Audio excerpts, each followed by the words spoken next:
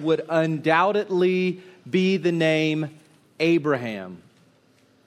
He is one of the most significant figures in all of the Bible, going from the very beginning all the way to the end. And I want to give you a few passages of Scripture that make this very clear about the significance of Abraham. I just want to give you three. So the first is Exodus 3:6. And this, you'll remember, is when God appears to Moses in the burning bush. It's actually not a burning bush. It's a bush that appears to be, well, it's burning but not being consumed by the fire. So it's not being burned up. And God appears to Moses as Moses is going to be commissioned to go into Egypt and to bring out God's people. And it's amazing that at this very pivotal moment in the history of God's people throughout the Bible, you get these words from the Lord in Exodus 3:6. God said, I am the God of your father, the God of Abraham, the God of Isaac, and the God of Jacob. And Moses hid his face, for he was afraid to look at God. It's incredible to think that God attaches his name to a man. Who is God? Who is this God that we worship? He says, I am the God of Abraham. He attaches his very name to a person, to an individual guy named Abraham. So that's one example, one instance of the importance of Abraham in the Bible. I want to give you a second one from Matthew 1:1. This is the very beginning of the New Testament. So if you're opening up your Bible and you are reading at the very beginning of the New Testament, Matthew 1:1, this is what you find. The book of the genealogy of Jesus Christ, the son of David, the son of Abraham. So we know that Abraham is significant because one of the ways that Jesus will be identified is as the son of Abraham. That's a very important way of thinking about Jesus. He's the son of Abraham. And then let me give you one more, Galatians 3:29. So Galatians 3:29, we've got the beginning of apostolic preaching. We've got the apostles out preaching to people about the message of Christianity. What is Christianity all about? Who are Christians? And this is part of that message. Paul says, if you are Christ's, listen to this, then you are Abraham's offspring, heirs according to promise. So one of the ways that Christians are identified is as descendants of Abraham, offspring of Abraham. So every one of us in this room today who is a Christian, a truly converted Christian with a new heart from God, who's trusted Christ and repented of sin, every one of us here today who is a Christian is an offspring, a descendant of Abraham. So hopefully you can see from the burning bush through to the genealogy of Jesus, through to the apostolic preaching, we see the significance of this man, Abraham.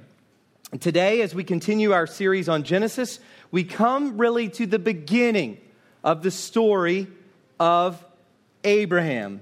Please go with me, if you will, to Genesis 11 in your Bible. If you have one, Genesis 11, verses 10 to 32. Yes, another genealogy.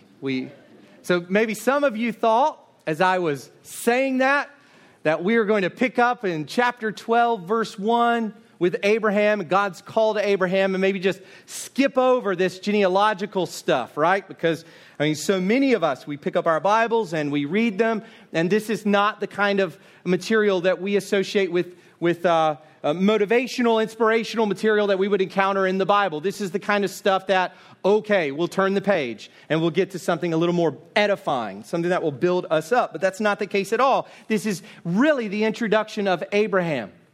You have to read these verses and understand what is going on here, what's being prepared for here in order to really get the magnitude of the figure Abraham and of the life that he lives, of what God does in his life, and of the following generations after him. So yes, we're going to do another genealogy today. If there is one image that best captures these verses, it would be that of a bridge. So what are we looking at when we come to our text for today? Genesis 11, 10 to 32. We're looking at a bridge. I want you to get that image in your mind. One commentator, Gordon Wenham, says this: Genesis 11, 10 to 26 stands very much as a bridge passage between the primeval history and the patriarchal stories. So everything we've covered so far is considered primeval history. This is ancient history, moving now with a bridge into the story of the fathers of God's people. We are moving from Shem, the son of Noah. At the very beginning of this, in verse 10, we've got a kind of post-flood scene. We've got Shem. Shem was one of the 8 people that God put on the ark and saved. So we go all the way from Shem, the son of Noah, to Abram or Abraham, the father of the nation of Israel. This is such a significant bridge in all of Scripture. In fact, you could open up any portion of the Bible and you would be hard-pressed to find any more significant bridge between one portion of history or one portion of God's Word to the next. Unless, of course, you're turning from Malachi to Matthew. That would be more significant. But what we have here is a significant transition.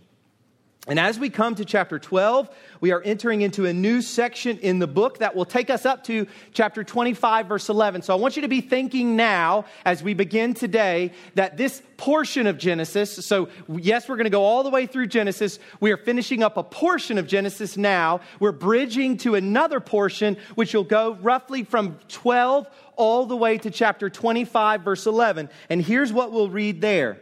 After the death of Abraham, God blessed Isaac, his son, and Isaac settled at Beer-lahai-roi.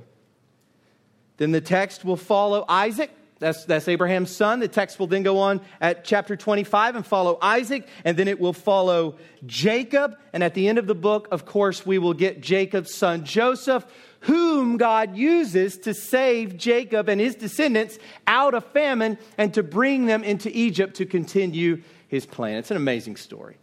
The book of Genesis is incredible. In fact, some of you maybe wish that I would have stayed with this idea, but when I started going down the road of preaching through Genesis back when we were in the Sermon on the Mount, and I was thinking through what are we going to do next, and I was talking with the other elders, getting their counsel on that, talking with some other folks, my idea initially was to go through Genesis 1 to 11. That was it. Then we would stop at the end of chapter 11, and we would move on to something else. So some of you are thinking, man, why didn't we do that? But we're not. We are going to continue. We're going to go through, because I want you to see the whole picture of this story, this larger story. So chapter 12, all the way up to chapter 50, verse 26, that's the end point. When we get to chapter 50, verse 26, we'll be done with Genesis, but chapter 12 all the way to chapter 50 could really be entitled this. If you're looking for a big idea for the rest of Genesis, from this point forward, it's this: the God of Abraham, Isaac, and Jacob. That's what we have in the book of Genesis. And there is much that we will learn about this God as we go through the remainder of Genesis. But what about our passage for today? This is the bridge, remember, before we get into all of that. What will we do with this bridge passage? What are we to take from these verses, from this genealogy of all kinds of texts? This is some of the most difficult. What are we to do with this genealogy that leads us into the story of Father Abraham? Well, I have entitled the sermon today, The God Who Prevails. The God Who Prevails. As we move from the Tower of Babel story in chapter 11, verses 1 to 9, which we finished last week, as we move from that to God's call of Abram in chapter 12, verse 1, we are witnessing, listen to this is the main idea really for today. We are witnessing the overcoming power of God. And we see this prevailing in several places or from several angles. So if you will look in your bulletin, you'll notice under this portion of our service that I have a little outline there for you that you can follow. And so, as we look at God prevailing, as we look at the God who prevails, who overcomes, who is victorious, the gracious victor, as we look at this, I think we see this in several places or from several angles. So I'm going to give you 4 of them, and this is what we're going to spend our time looking at today. So here we go. The pattern, first. The second, the plan. Third, the paganism. And fourth, the privation. Each of these helps us to see that our God is a God who triumphs. He's a God who prevails. And I will unpack what I mean by that as we go on. So if you will, at this time, go ahead and stand with me for the reading of God's Word. We believe this is God-breathed Scripture, written by man, as Peter says, as they were carried along by the Holy Spirit. Unique book. There's nothing like it in the world. This is God's perfect, infallible Word. So let's read it. Genesis 11, verses 10 to 32.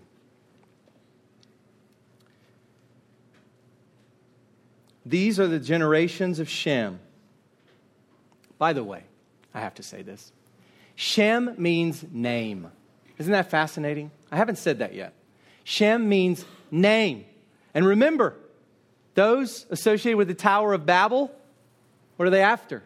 A name for themselves. And here we see that God gives a name, and He is going to work through this man whose name, literally, is name. These are the generations of Shem. When Shem was 100 years old, he fathered Arpachshad 2 years after the flood. And Shem lived after he fathered Arpachshad 500 years and had other sons and daughters. When Arpachshad had lived 35 years, he fathered Shelah. And Arpachshad lived after he fathered Shelah 403 years and had other sons and daughters.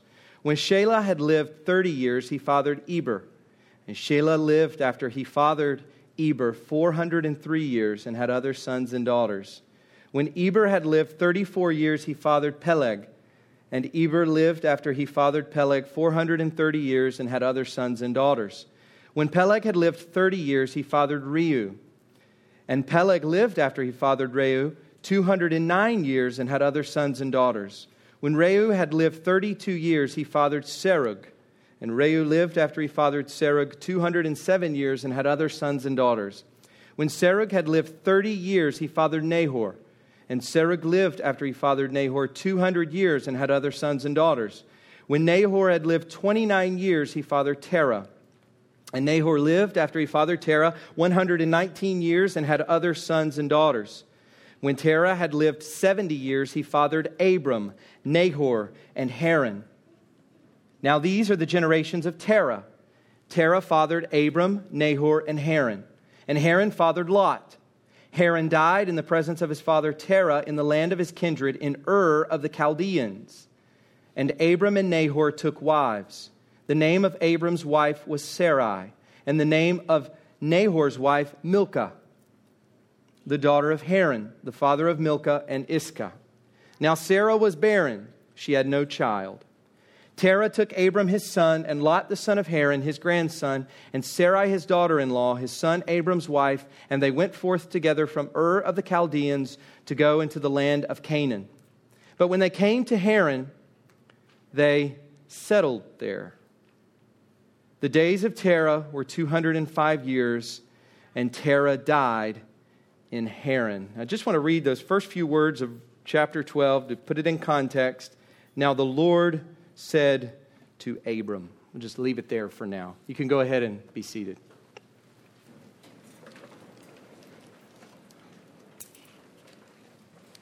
So let's pray and ask that the Lord would use even a genealogy, to change our hearts. Wouldn't that be incredible? If God converted a person through the genealogy, God can do that. God uses His Word. His Word is powerful. The Holy Spirit uses the Word as a surgical instrument in the heart of sinners to save them, to bring them to faith in Jesus, something we can't concoct on our own. A gift.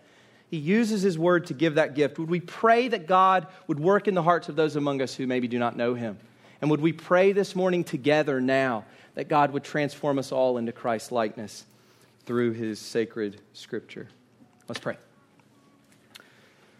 Father, it is a wonderful privilege to be here together as your people, to pray to you as our great God.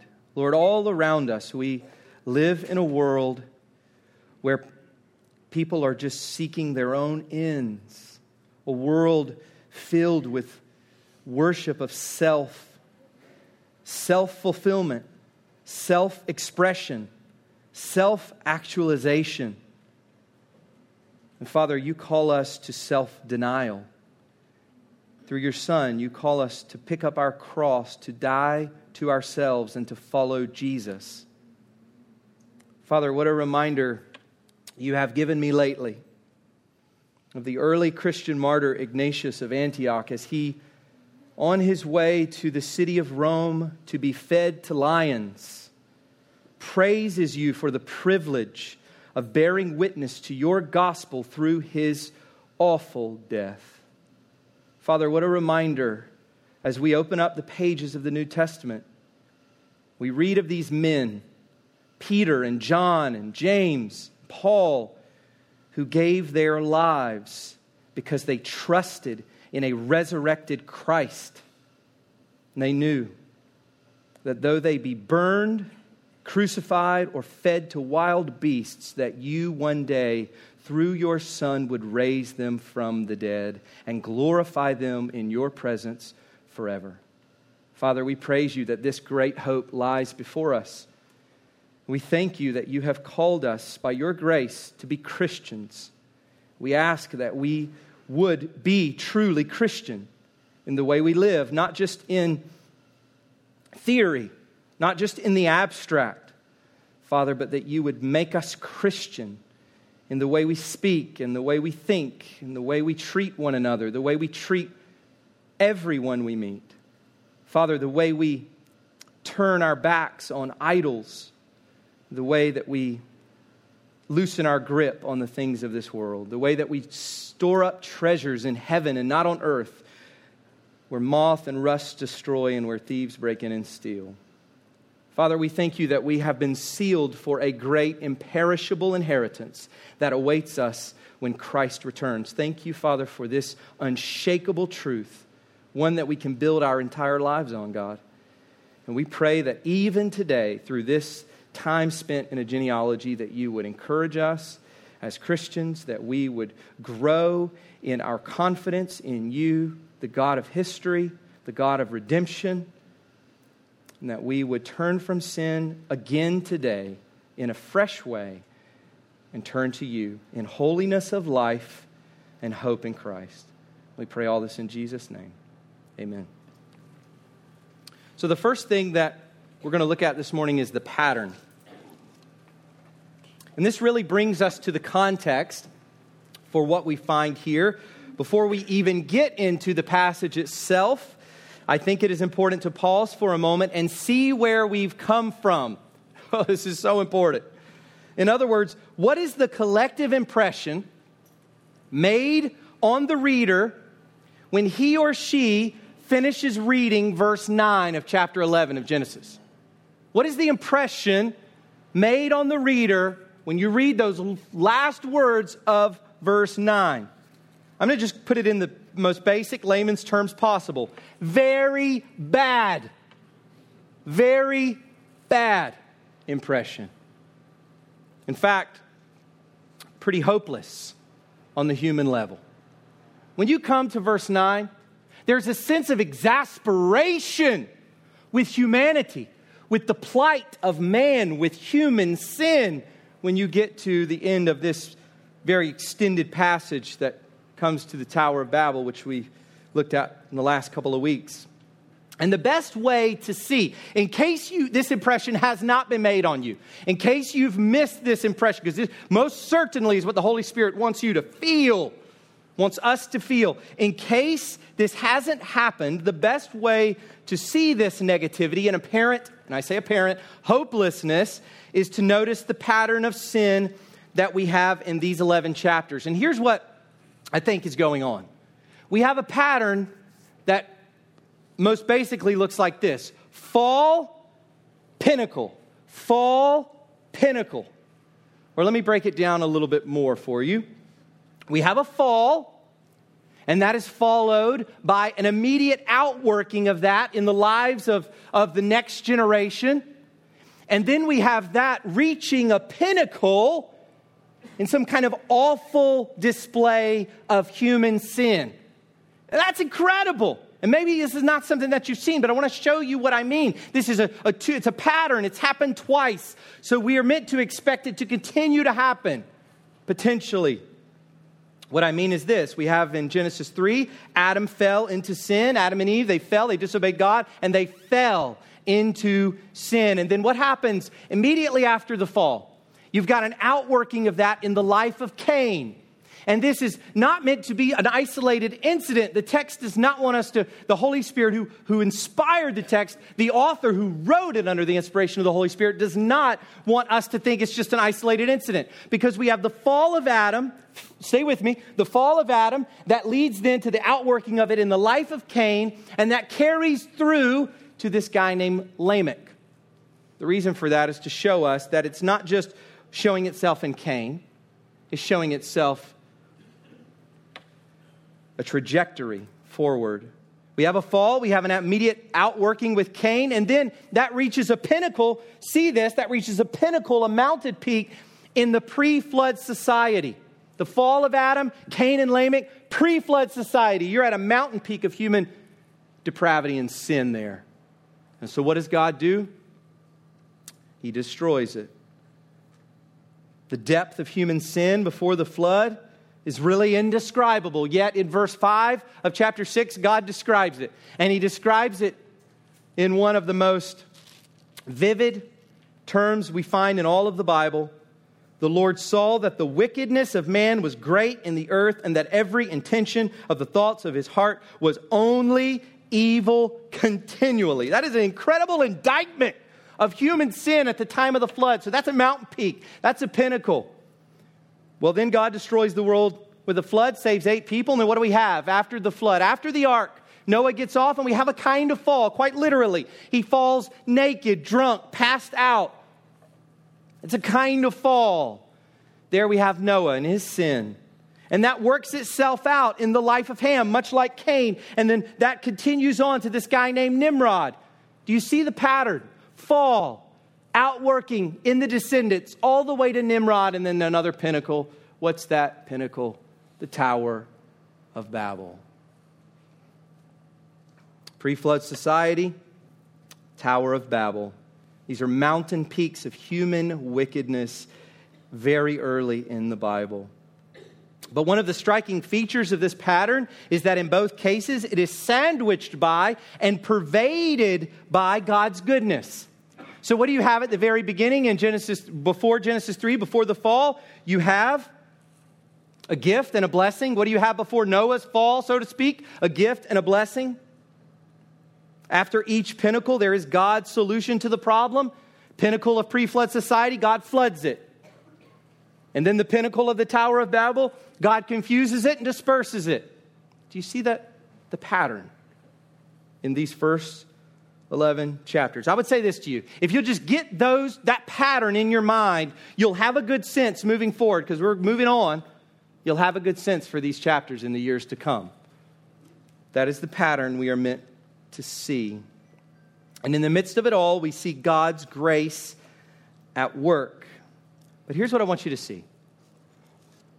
The impression made on the reader by the time you get to the end of the Tower of Babel story is that God is going to have to do something very special, very particular, if the direction of humanity is to change. We've already seen God working. We've seen God's promises. We've seen His blessings. We've seen His gifts. We've seen common grace. We've seen specific grace in the life of Noah. We've seen Abel worshiping God. We've seen God already at work. But the sense is, when you get to chapter 11, verse 9, at the end of the Tower of Babel, is that God is going to have to do something very particular if things are going to change. Otherwise, this repeated pattern will simply continue. There is an inevitability here. Do you feel that? The weight of that? in these opening chapters of Genesis. Only God, acting in a unique way, can alter this depraved and disastrous course of human existence. Otherwise, Genesis has given us a pretty hopeless picture. So here's the thing. You can't do a series on Genesis 1 through 11 and then move on. That's not going to work. I guess you could. But you must end just burrowing down into the implications of chapter 12, at least, before you move on. We've been left a pretty hopeless picture, but we know we have a hopeful Bible, so we have to keep going. And as we march towards Abraham in this genealogy, we realize that this is exactly what God is doing. The course of human history will change with the call of Abraham and the promise that God makes to him. And all the goodness, all the faithfulness and grace and promise that we've seen so far on a more general level, all of this will be funneled. This is incredible. All of this. We've seen a lot about God in the first 11 chapters of Genesis. Constantly, we've been seeing the character of God, His nature, His attributes. All of this gets funneled right down into the life of this one man. That's how we should read the rest of the Bible. That's the reason why all those pages later, you can get Paul calling us offspring of Abraham. This is essential to our understanding of the Bible and our understanding of who we are as Christians. And I think there is an important implication for us here. I want to give you two words. Two words. Only God. That's the impression left on us here with this pattern. Only God. Our lives are like little micro versions of Genesis 1 to 11. Think about it that way. Ken prayed this earlier as he talked about our little babbles, the babble in our own lives, that what we have in Genesis 1 through 11 it shows up in a micro version in the life of every person. What do I mean by that? The pattern of sin, the inevitability of sin, the self-destructiveness of sin. And this tells us something very important that we can't ever forget. Whatever the situation, the solution must come from God. It must come from Him. And not just in a general way, but God acting in a special way, applying the unique work of His unique Son to your unique life. Only God can change the trajectory of your life. No one else can. No new plan, no new endeavor, no new salary, no new house, no new car, no enhanced marital bliss. Nothing can change your life but God. Just like this picture of Genesis 1 through 11, nothing can come in and rock this boat and change the direction, the course of human history, the inevitability of sin, the pattern of fall and pinnacle, but God. And that's the case in every person's life. Every single individual is in the same boat. So here's the message from this. Seek Him.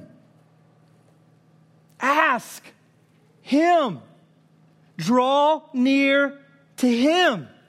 And find God's solution in the gospel. Here's the thing that's been celebrated over the last number of years.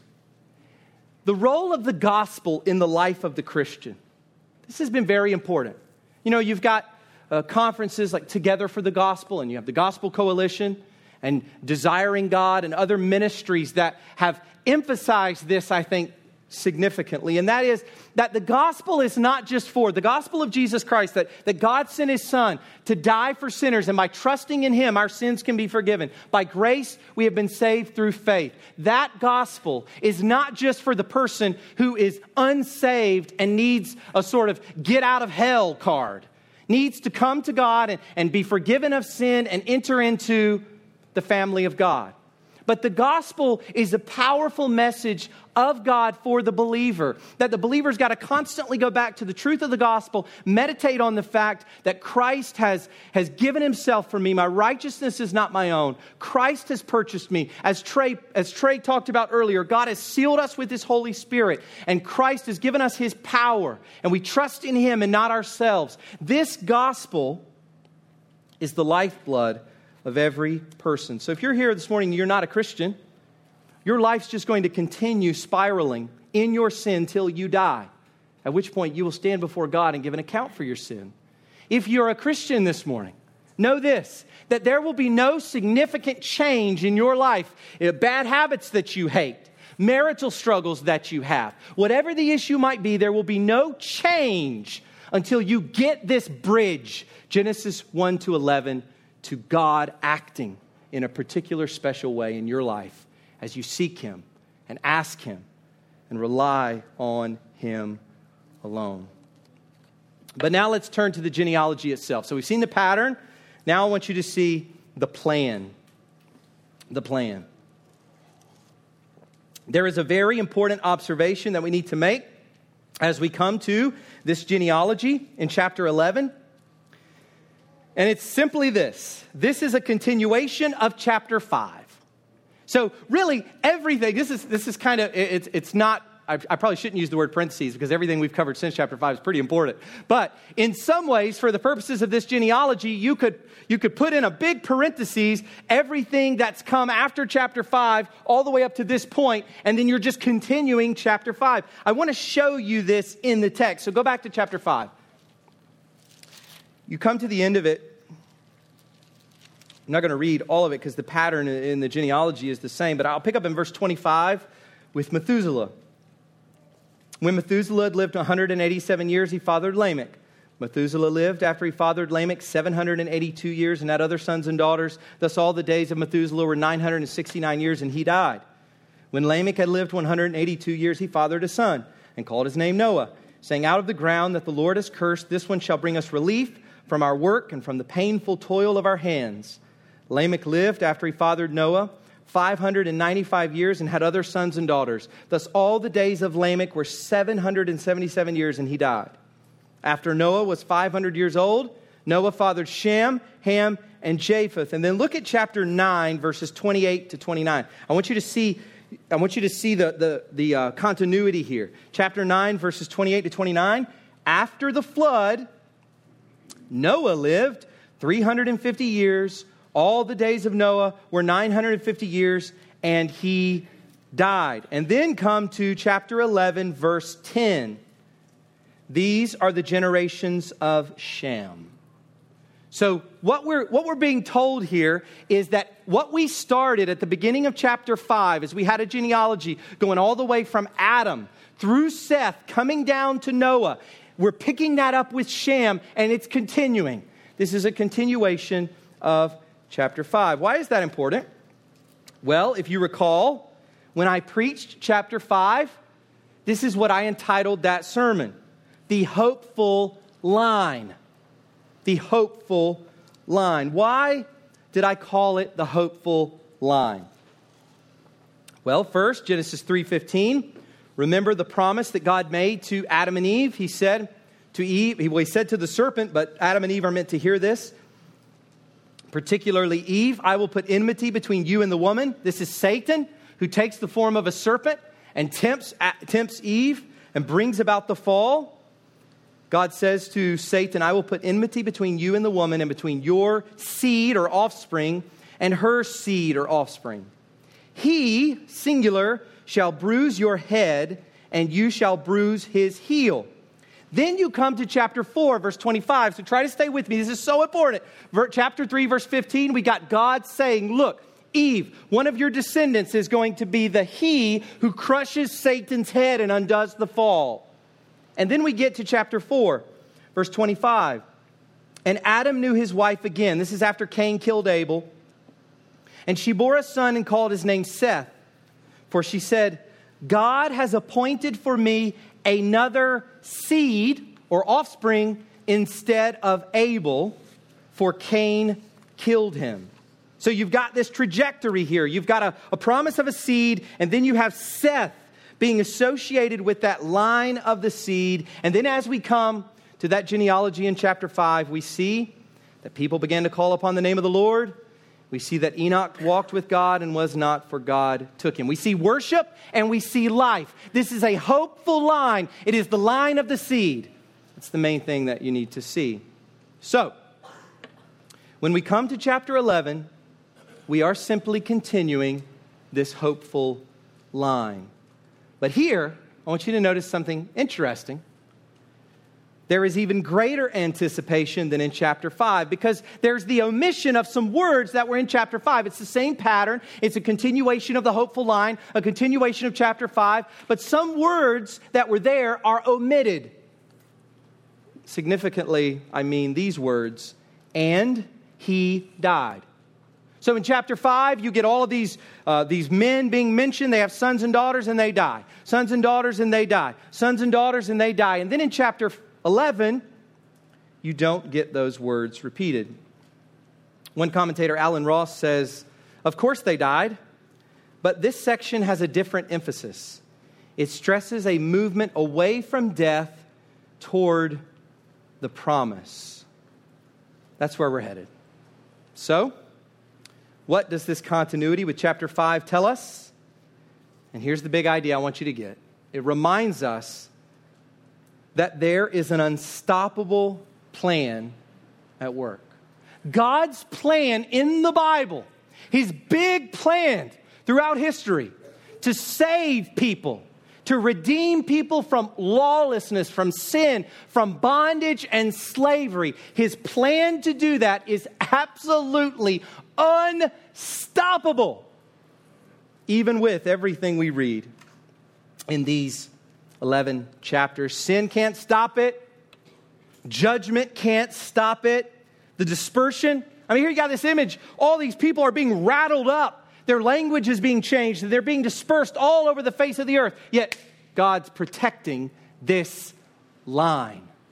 In the midst of all of this craziness, in the midst of all of this sin and judgment, God, the gracious victor, is protecting His plan centered on the seed. It cannot be thwarted.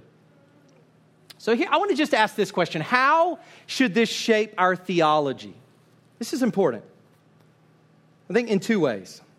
First, I think this is important for those who might be struggling with Reformed theology.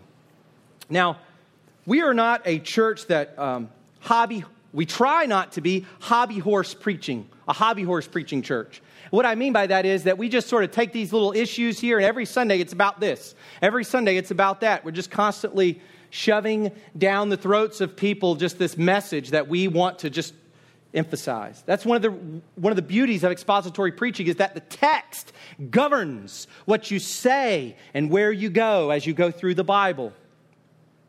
But I think this is important to understand. We are a Reformed church, meaning that we believe that God is sovereign in salvation, that God sovereignly chooses those whom He will graciously save, and He works in history to save them. So for some of you maybe who are struggling with that, and there's a spectrum among the folks who come here.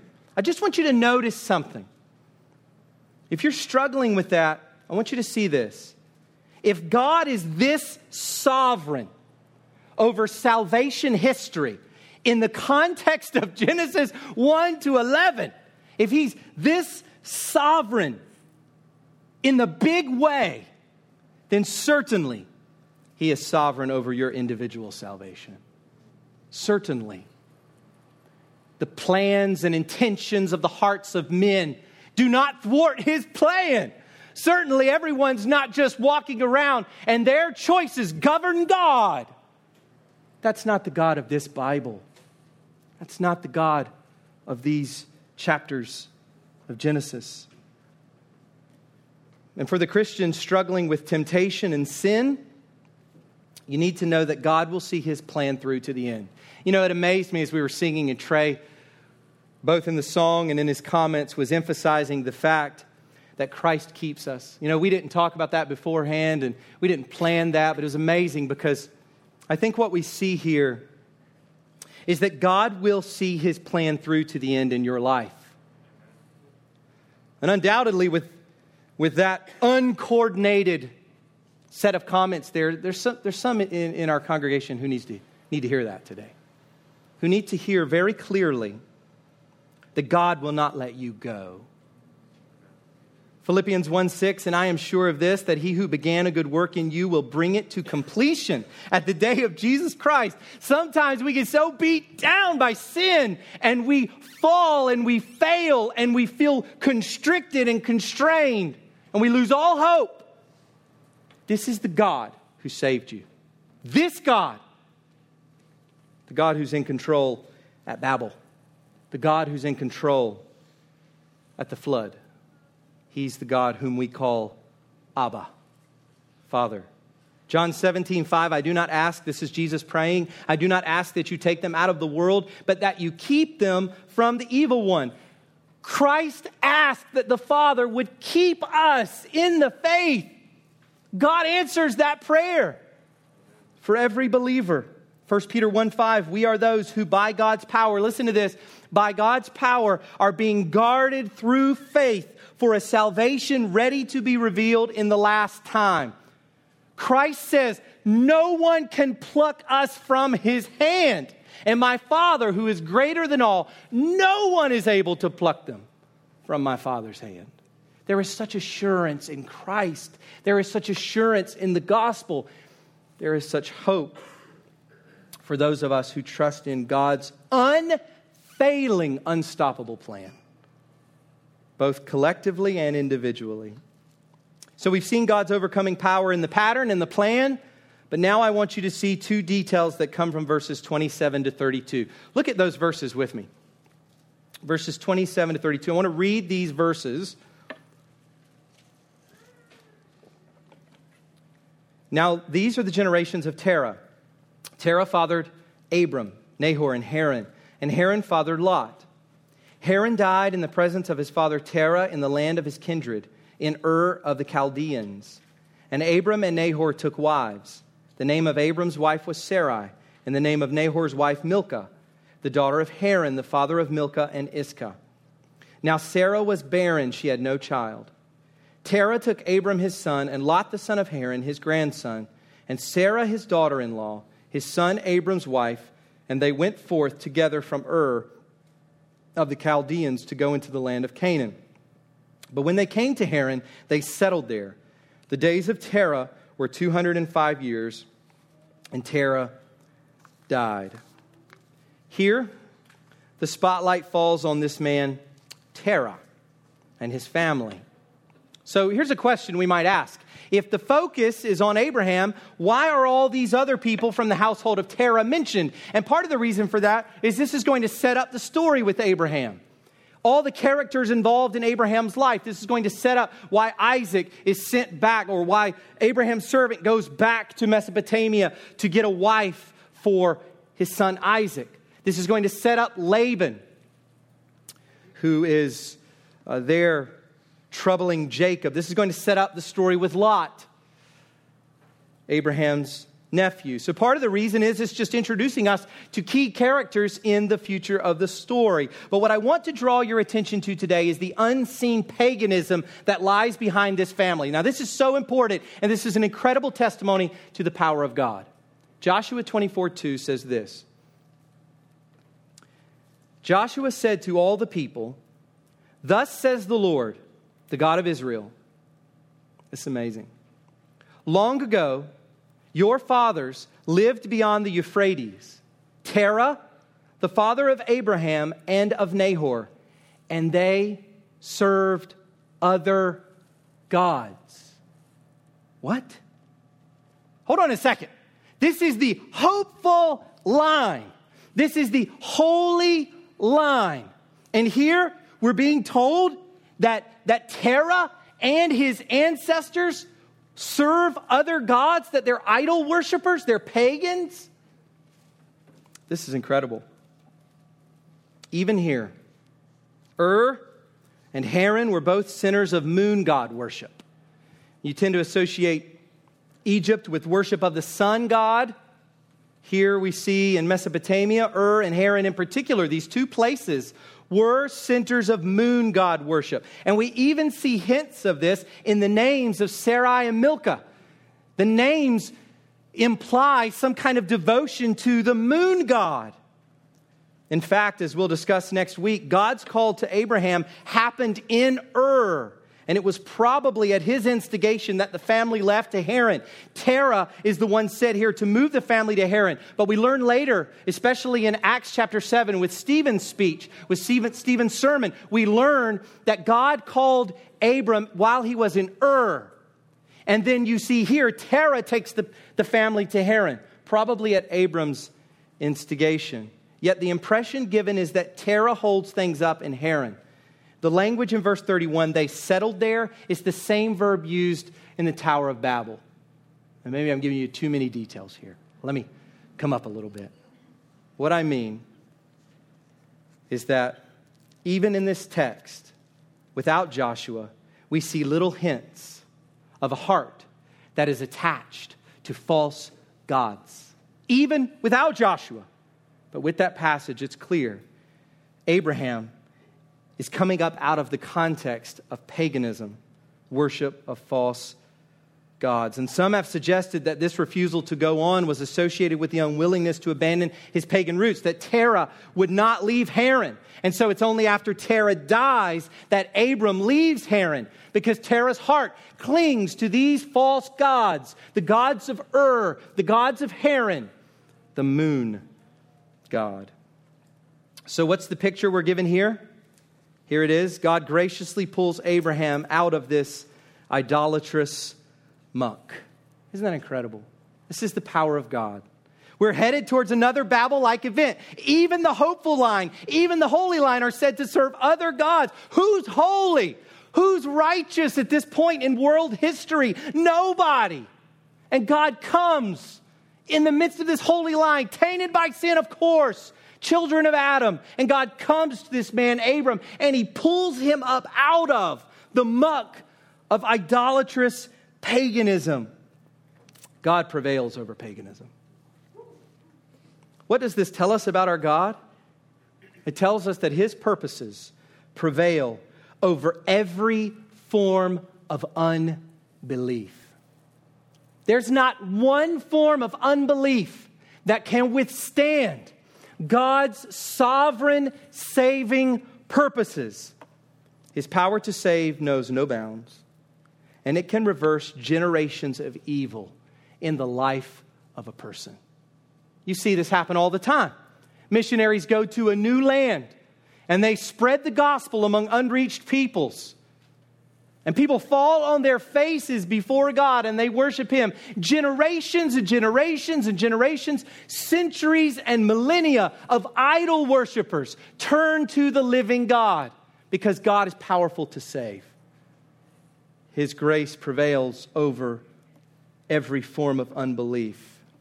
I want you to see this. There is much motivation here for our evangelism. There's not a single person out there that you know whom God can't save. There's not a single person that you're praying for and even grieving over whom God can't radically save and transform by his grace. Trust him and keep praying because he can do it. He can overcome unbelief. Behold our God as he tears down walls of unbelief. Finally, we come to our last point as we finish up this morning, and that is the privation. This is my favorite. This struck me this week as being just amazing. Here, I want to draw your attention to verses 29 to 30. This is incredible. You have to see this. Please see this. Verses 29 to 30, and Abram and Nahor took wives. The name of Abram's wife was Sarai, and the name of Nahor's wife, Milcah, the daughter of Haran, the father of Milcah and Iscah. Now Sarai was barren. She had no child. Hold on a second. At this point, your jaw should drop, right? Why?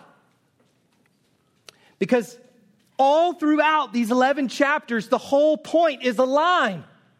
There must be a seed. There must be a continuation of this line. You read this, you know the text is bringing us by the hand to Abram. It's putting the spotlight on Abram. He's like a Seth.